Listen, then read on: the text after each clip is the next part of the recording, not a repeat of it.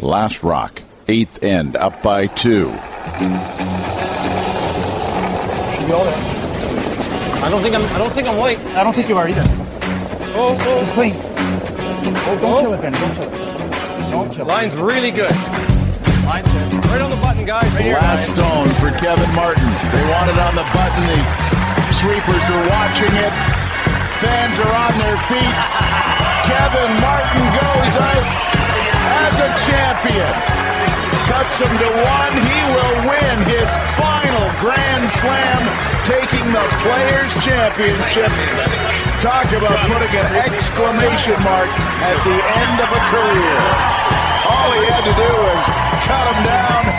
Kevin Martin can celebrate. He is a champion.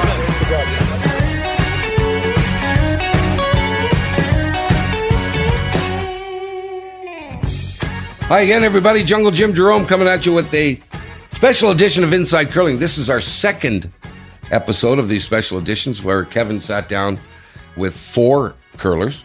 Last time we brought you an interview with Tabitha Peterson, and today we're going to follow up with an interview, Kevin, that you did with Eve Muirhead. And then we're going to use Warren's expression now, Kevin, if they went bing, bing, bong.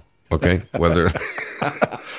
Jim, you're going to go bing, bing, bong. I know. I'm going to end up bing, bing, bong. Kevin, you were talking about it. I said, how'd they do in the Players? And you said they went bing, bing, bong, clunk. Okay. Thanks a lot to all our sponsors. We want to give a special recognition to these guys who've been with us a long time now on Inside Curling. That's Sports Interaction, Coyote Tractor, Goldline Curling Equipment, Nestle Boost, and Meridian. Like I said, it was an interview, Kev, that you did with Eve Muirhead. My favorite line, I think, was, "It's lambing season. My brother's doing lambing." Okay. I'm a big city guy, Warren. I don't understand any of that. But it was great, Kev, when you sat down with her. Enjoy this interview.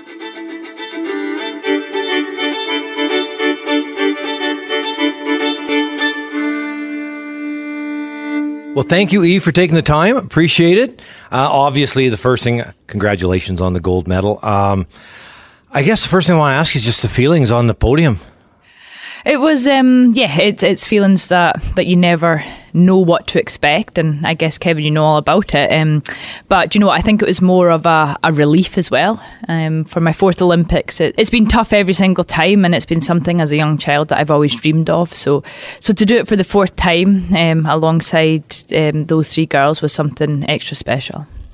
I want to take you back to the semi-final, first end, and you give up 4. So I guess... what was going through your mind at that exact time? Well, we really don't have to speak about the semi-final. But yeah, to give up a 4 in the first end is never ideal, is it? And to come back from that, a very slim chance, let's just say that, especially against a strong team Hasselberg. So we knew if we could just kind of maybe get our 2, and we got a bonus, we managed to get a 3 in that second end. And once we got that, I said to the girls, I was like, we've definitely got a chance of winning this still. So we just kept grinding, because as you know, Olympic Games, like anything can happen. And we played the last 9 ends very, very well, and managed to win the game, I think 12-11 or something. 12-11. It's exactly what the score was. You know what? But watching, you took control. You totally took control of that in the last 9 ends. But it wasn't just that 9 ends. It went on to the next game. Yeah, you're right. The final was a very well-controlled game, and I was pretty confident going into the final for some reason. And it's funny when you sometimes just have that feeling going into games when you know that there's just something so big up for grabs, and we just stayed very focused. We didn't celebrate the semi-final win very much because we knew that we had another one to go. Yeah, we managed to all keep pretty calm, and we went into the final and played a great game. It's always tough against those Japanese girls because they beat Switzerland in the semi-final, and that was probably unexpected. Switzerland topping that round robin, but they deserved that spot, and we played great in that final. Yeah, you get to be on the podium and you're Olympic champions. But then you get home. Then you get home. Can you kind of tell us a bit about what it was like to come home as an Olympic champ? It's been a complete whirlwind. I think I had about 8 hours sleep in 4 or 5 nights, and I think it was more the adrenaline that I definitely did hit a slump, because I was ill for several days. But I think that was just my body telling me you need to stop. But we did a lot of great things as a team. Hello Magazine shoots, a lot of other photo opportunities, a lot of speaking gigs. Got invited to a lot of great games. Whenever you're out about, you get recognised all the time, which is nice. But do you know what? It's a busy summer coming up. We've got a lot of fun things. But I guess that's what comes with being an Olympic champion, isn't it? So got to enjoy every minute. Yeah. So what do you got going this summer? Like when it comes to growing our wonderful sport? Yeah, that's one of my main goals is to grow curling, and that's what I really want to do. And I think the biggest opportunity for me to do that is success. And right now we've got that, so we need to capitalise on it. And I think this summer there's a lot of nice events. There's lots going on at the Open Championships at St Andrews, other golfing events, which is very good. Myself, I've got quite a lot of speaking engagements and things like that. And there's stuff cropping up all the time. And I've got to learn to say no. Let's just say that. Good luck with that. I didn't learn that very well. But I do have to say that I came down one morning and you're talking about the Hello Magazine and my wife is major into all of that kind of stuff. I do not know what Hello Magazine is, but she does. And she came down and she's so excited for you guys because that's a big, big deal in not just in curling, but in sport and growing sport and having kids getting engaged with our sport. The Hello Magazine shoot was something really special. I think it was 2 days after we got home, so trying to stay awake was tough. But you know what? It was so fun working with like the real professional photographers, and you're getting dressed up into glamour, into heels and dresses, and you're obviously showing off the gold medal and things. And in Scotland, we were actually on the front cover of that edition, and in Britain and the rest of the world, we also had a spot on the front cover, and I think it was about 4 pages inside. So that's pretty big. And that was exciting to show that there is a different side of us as well, not just tracksuits and hoodies and trainers all the time. So you're done with not done. You got some of the speaking engagement stuff, but then there's more curling to be done. Yeah, we got home and I think the week later we actually had the Scottish Mixed Doubles Championships. Me and Bobby Lammy managed to win that, so we're off to Geneva next week for the World Mixed Doubles Championships. So yeah, it doesn't stop, but it's part of it, isn't it? So that's exciting. It's one event I've never ever played. It is one medal that I'm missing and I don't have. So of course we're going to go there and give it a good shot. But again, there's so many great players there. You've got the Ranner brother and sister, there's Jocelyn and Brett, the Hamiltons from America. Like it's going to be hard, but it's going to be fun as well. So you've got the Players' Championship here in Toronto, and then Geneva. Any idea how many games? Like the men's and women's worlds are like 15 games to win it. Any idea what the number of games at the Mixed Doubles Worlds? I think it's definitely double figures. I know that. I haven't focused too much on that just yet with the drawn things. I'm kind of focusing on one competition at a time right now. And yeah, we'll get the Players' Championships out of the way, fly home for a day and then off to Geneva. So as soon as I get on that flight home, that's when I guess the brain will start going into mixed double mode, which is, it's quite different, isn't it? So you've been going crazy. So yeah, no. Yeah, so busy. Let's look at the next 4 years. I guess with British curling, with Scottish curling, do you choose if the team stays the same for the next 4 years? How does that work? I'm not 100% sure how British curling are going to do the next cycle, how they're going to work it, whether it's selection, whether teams select themselves, which I think will be very unlikely. Myself, I still not 100% sure what I want to do going forward in terms of commitment to curling, to other engagements. I will find it very tough to step away from curling. I love the sport so much. So going forward, I guess I need to enjoy the summer first. I think just focus on these competitions and then kind of we'll reassess that. I don't know whether British curling will do the squad system again, whether they'll keep teams the same. I honestly don't know, but I'm sure all that will come to the front very soon. Well, you come from a family of curlers. I was just looking up that I curled against your dad in the 1992 Olympics. He was in Albertville throwing second for Hammy McMillan back in the day. So we played against each other, and that's the first time I met him. And then now you've got two brothers that also play a lot. So when did you get started in the game? I got started when I was about 9 years old. I think I remember Dad coming home from Canada from a comp, and he had a little brush. And you know what it's like when you're a little kid, you just go on and you're on your bum half the time, but you're kind of skating up and down. So it was lots of fun then. But watching Dad compete when I was younger, it gives you the bug, doesn't it? And it makes you want to do that. And of course, having two brothers, you want to do better than them. Guess I've got the bragging rights now. But it's great to be with a family of curlers. My brothers now focus on the farm at home. They're busy just now. It's lambing season. So it's great. And whenever we get the chance in club leagues and things, we'll curl together, which usually ends in arguments. But I usually just stayed on the front end and keep quiet. I don't think so, actually. I actually do. Do you actually? I just leave Glenn and Dad up the top end, and me and Thomas, we just stay down and keep quiet. I want to talk to you about scheduling of curling, because it's becoming very, very busy. You know, your hips are not perfect anymore. So it's a matter of, I guess, for the young curlers coming up, how do they plan? Because you're not a very old person yet.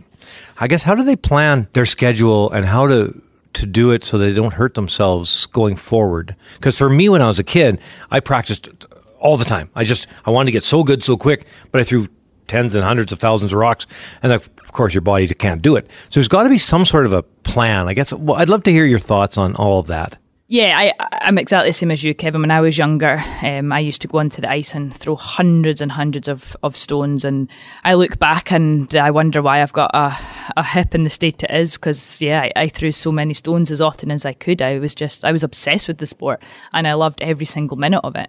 And I'm the kind of person, and I'm that competitive, that I just keep going until I am the best. I never give up. But as you say, I think, bodies don't hold up forever, do they? And we're not getting any younger. I do think in a way it's changed slightly. I know definitely in Scotland you don't see as many younger people in throwing stones after stones. But when I was younger, that tended to be what happened. So I don't know whether there's maybe not as many young people getting involved in the sport, which we need to try and change that. But I think scheduling going forward is something that definitely needs to be kind of taken into account when it comes to your body and how much you can take as a person. Right.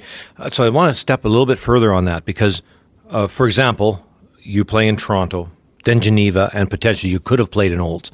That's very far away from each other. A lot of people are doing exactly that. Somehow, I'd like to hear your thoughts on the schedule starting whenever it starts, be it August or September, whatever, and being able to play maybe in kind of groups of events in the same continent. And then maybe some sort of a schedule that appreciates that now curling is all over the world. And the strong teams are not all from one place. Yeah. I struggle a lot with the travel, I must admit. That's one thing that my body doesn't love too much, especially my hip. I think it's the pressure when you're flying, the leg room, just little things like that really affect my hip. Everyone thinks traveling's, of course, glamorous, like you're travelling and you're seeing the world, but believe you me, you see the airplane, the hotel and the arena, don't you? But yeah, no, I know what you mean, how it is becoming a lot longer. It's becoming a lot more spread out around the world in terms of going to, we were in the Olympics in Beijing and then going to Geneva. I'm in Toronto. The Japanese, it's taken off there. It's becoming worldwide, isn't it? So I guess that is something that needs to be taken into account going forward because, you can't just be expected to jump here, there and everywhere and get with those time zones and perform and show off your sport and be the best curlers because you've got to prep for that. But I do think right now the more big events we can get, the better for the sport. Likes of these Grand Slams. Like, God, when I was younger, when I wasn't in the slams, I'd give a right hand to be here. I'd have travelled across even further in Toronto to get here to play. But I do think going forward, with people coming from so many different parts of the world, it'll be great to try and bundle them together, as you say.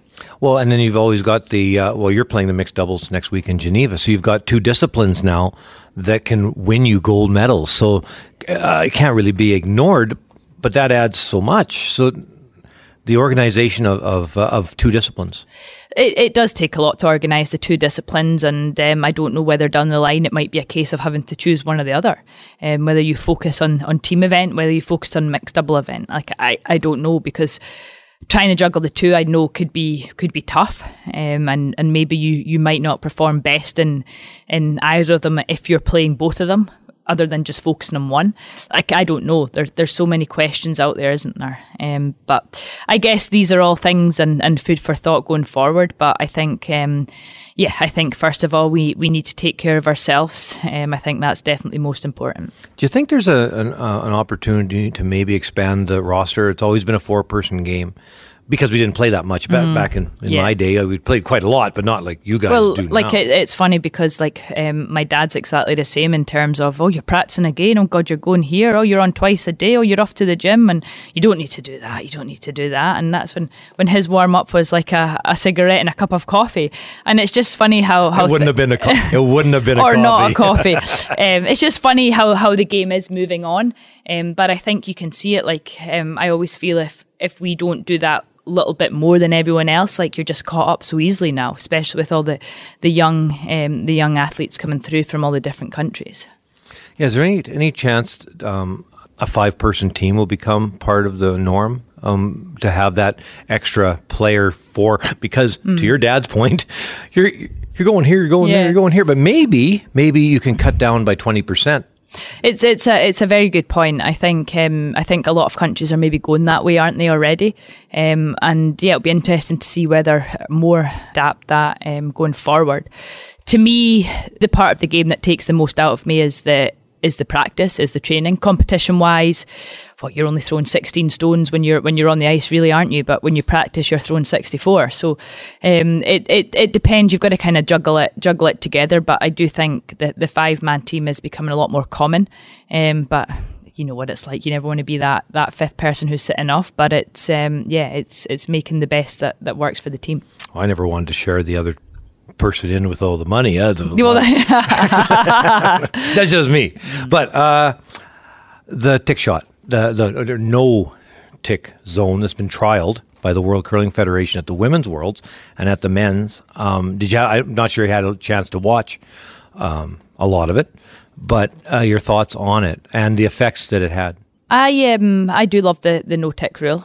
I think there's a couple of things that maybe need to be looked into in terms of, I know they're doing it this week, that as a player you can choose whether you replace it or not, because if you think if the stone's in the centre line and your opposition tap it to the button, like, God, you don't want to replace it to the centre line, do you? Do you know what I mean? So I think that's little things like that is great to look at, and I do love it. I think next, in my opinion, what needs to be looked at is 8 or 10 ends. Like, to me, with the schedules getting a lot bigger, a lot longer, the season's becoming longer, I do think 10 ends is too much now. I really do. I think all curling should be cut to 8 ends.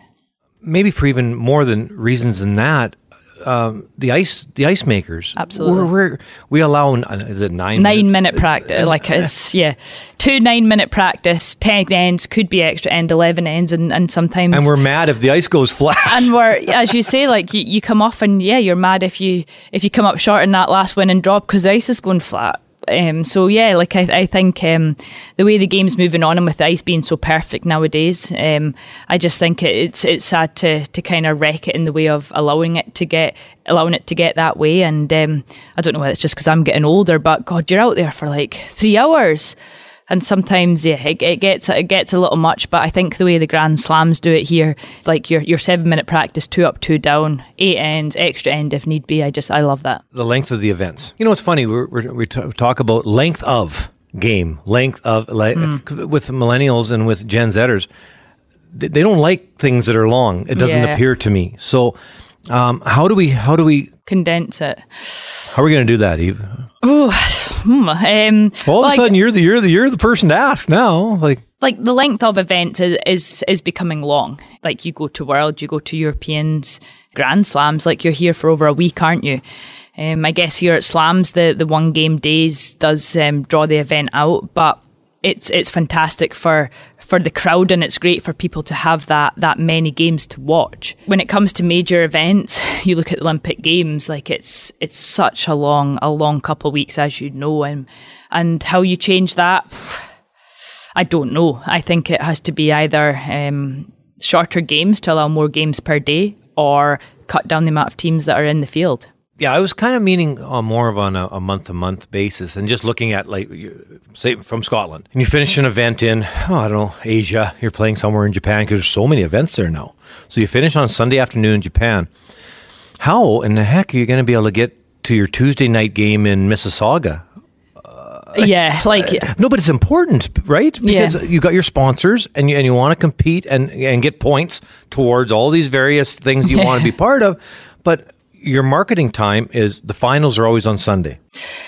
Oh, I guess that's when it comes to scheduling and prioritizing what events you really need to play in. But as you say, for sponsors, you want to play in all the big events, and if that's a back-to-back big event, then like you're going to make sure and do that. But you're going to turn up from Japan to wherever knackered, aren't you? And you're probably not going to be able to curl. So it's a good question, and especially with the competition calendar becoming so condensed, becoming so long, you don't want to miss any of the events, do you? But you don't want burnout either. So it's a kind of chicken and egg. It's interesting how teams juggle and what events they pick to play. I guess it's probably good that we're talking about it, because 15 years ago we didn't have to talk about it. Absolutely. There wasn't enough things. Yeah. I would like to get your thoughts on a World Cup, not like what the World Cup was a couple of years ago, but a true World Cup in my mind. Once again, you got to get into my mind here, and that's kind of a weird place to be. So you got the Grand Slams that are the best of the best. You can't get in unless you're best of the best. But it could be 10 of the 16 from one country. Yep. So that's not really worldwide. That's right. Whereas the World Championships, you have 4 or 5 in the field that could win. Yep. The rest can't win. They're just trying to get better, which is great. Yeah. But there's got to be somewhere in the road, and I'd love to hear your thoughts on a World Cup where maybe in, say, Scottish men, there could be 3 teams in it.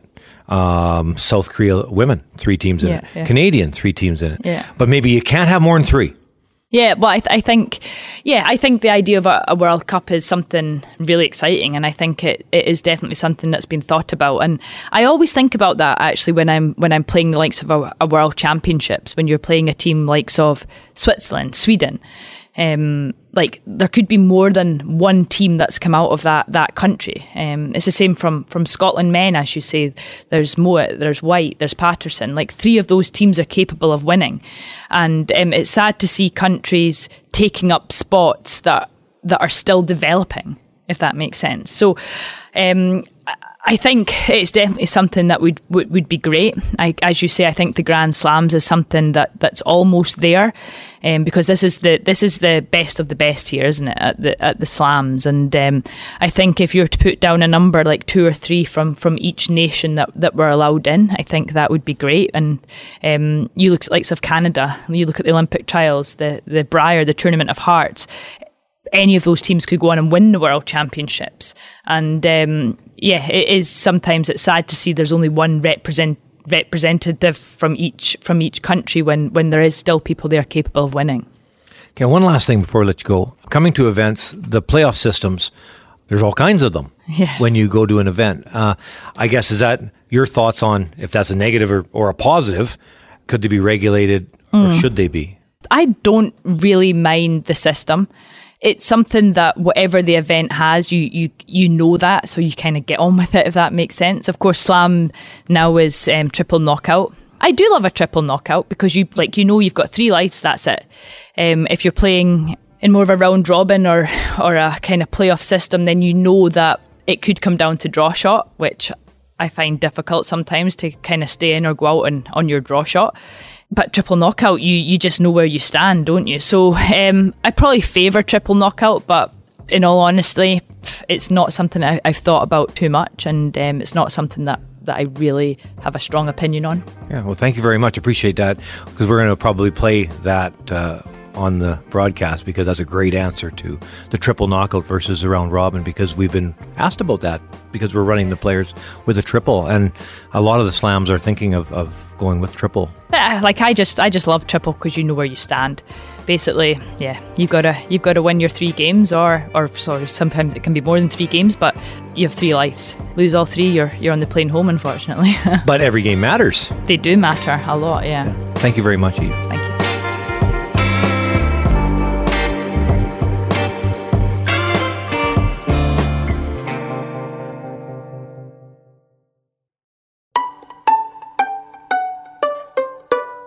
There we go. That was great, Kevin. Of course, this was before the World Mixed Doubles. Eve Muirhead's had a pretty good year, Warren. Olympic gold and the World Championship Mixed Doubles. Yeah, without question. Interesting. She played in the World Mixed Doubles for the first time and won the gold medal. So you can't get better than that. And of course, in the Olympics, it was her fourth try, but also the gold medal there. So 2 gold medals at the world level in any year has got to be considered pretty good. Yeah. Kevin, Vicky Wright retired. I think I remember you saying she was hands down the MVP. Well, that's my opinion. Yeah, I don't think they give out an MVP, so I'm definitely speaking just to what I think. And she was incredible, incredible. So that's a real hit to that team to have somebody play better than everybody else at the Olympics. She was just outstanding, and they won the gold medal. And but retiring, that's a big hit to the team. Right. Kev, you've interviewed. This is our second in a series of interviews that you did. The first, of course, was our last time. Was Tabitha Peterson from the States. We get to talk to Eve Muirhead, and you also spoke to Bruce Mowat, which was an excellent interview coming up next time, and Jennifer Jones. And you asked all of these people, Kev, about the length of events and the playoff format. One thing from all of them, Kevin, is a lot of them going, yeah, the problem is when we go to an event, we're not sure what the playoff format's going to be. There's a bunch of them, but all of them, Kev, fair to say, would like it more consistent? Well, yes, I think consistency matters. I think it's okay to have some changes. Bruce Mowat definitely said that he enjoys some changes and not have all the playoffs exactly the same. But there were some thoughts from everybody, including Eve, about scheduling of events. And this is where a players group, a players association needs to be involved at the world level, at the Grand Slam level, at the national, be it US or Scotland or Canadian Curling Canada's level, and so that the scheduling works out a little bit better and you don't live in aircrafts as much. When you go to a region of the world, you might stay there for a couple, 3 weeks and then carry on to another region. A lot like the PGA Golf, have managed to do over the last few years. And to play an event in Japan's growing so fast, curling there, and then fly from Japan to somewhere in Canada, and then maybe in Eastern Canada, and then the next event's in Western Canada, and then the next event is over in Europe somewhere.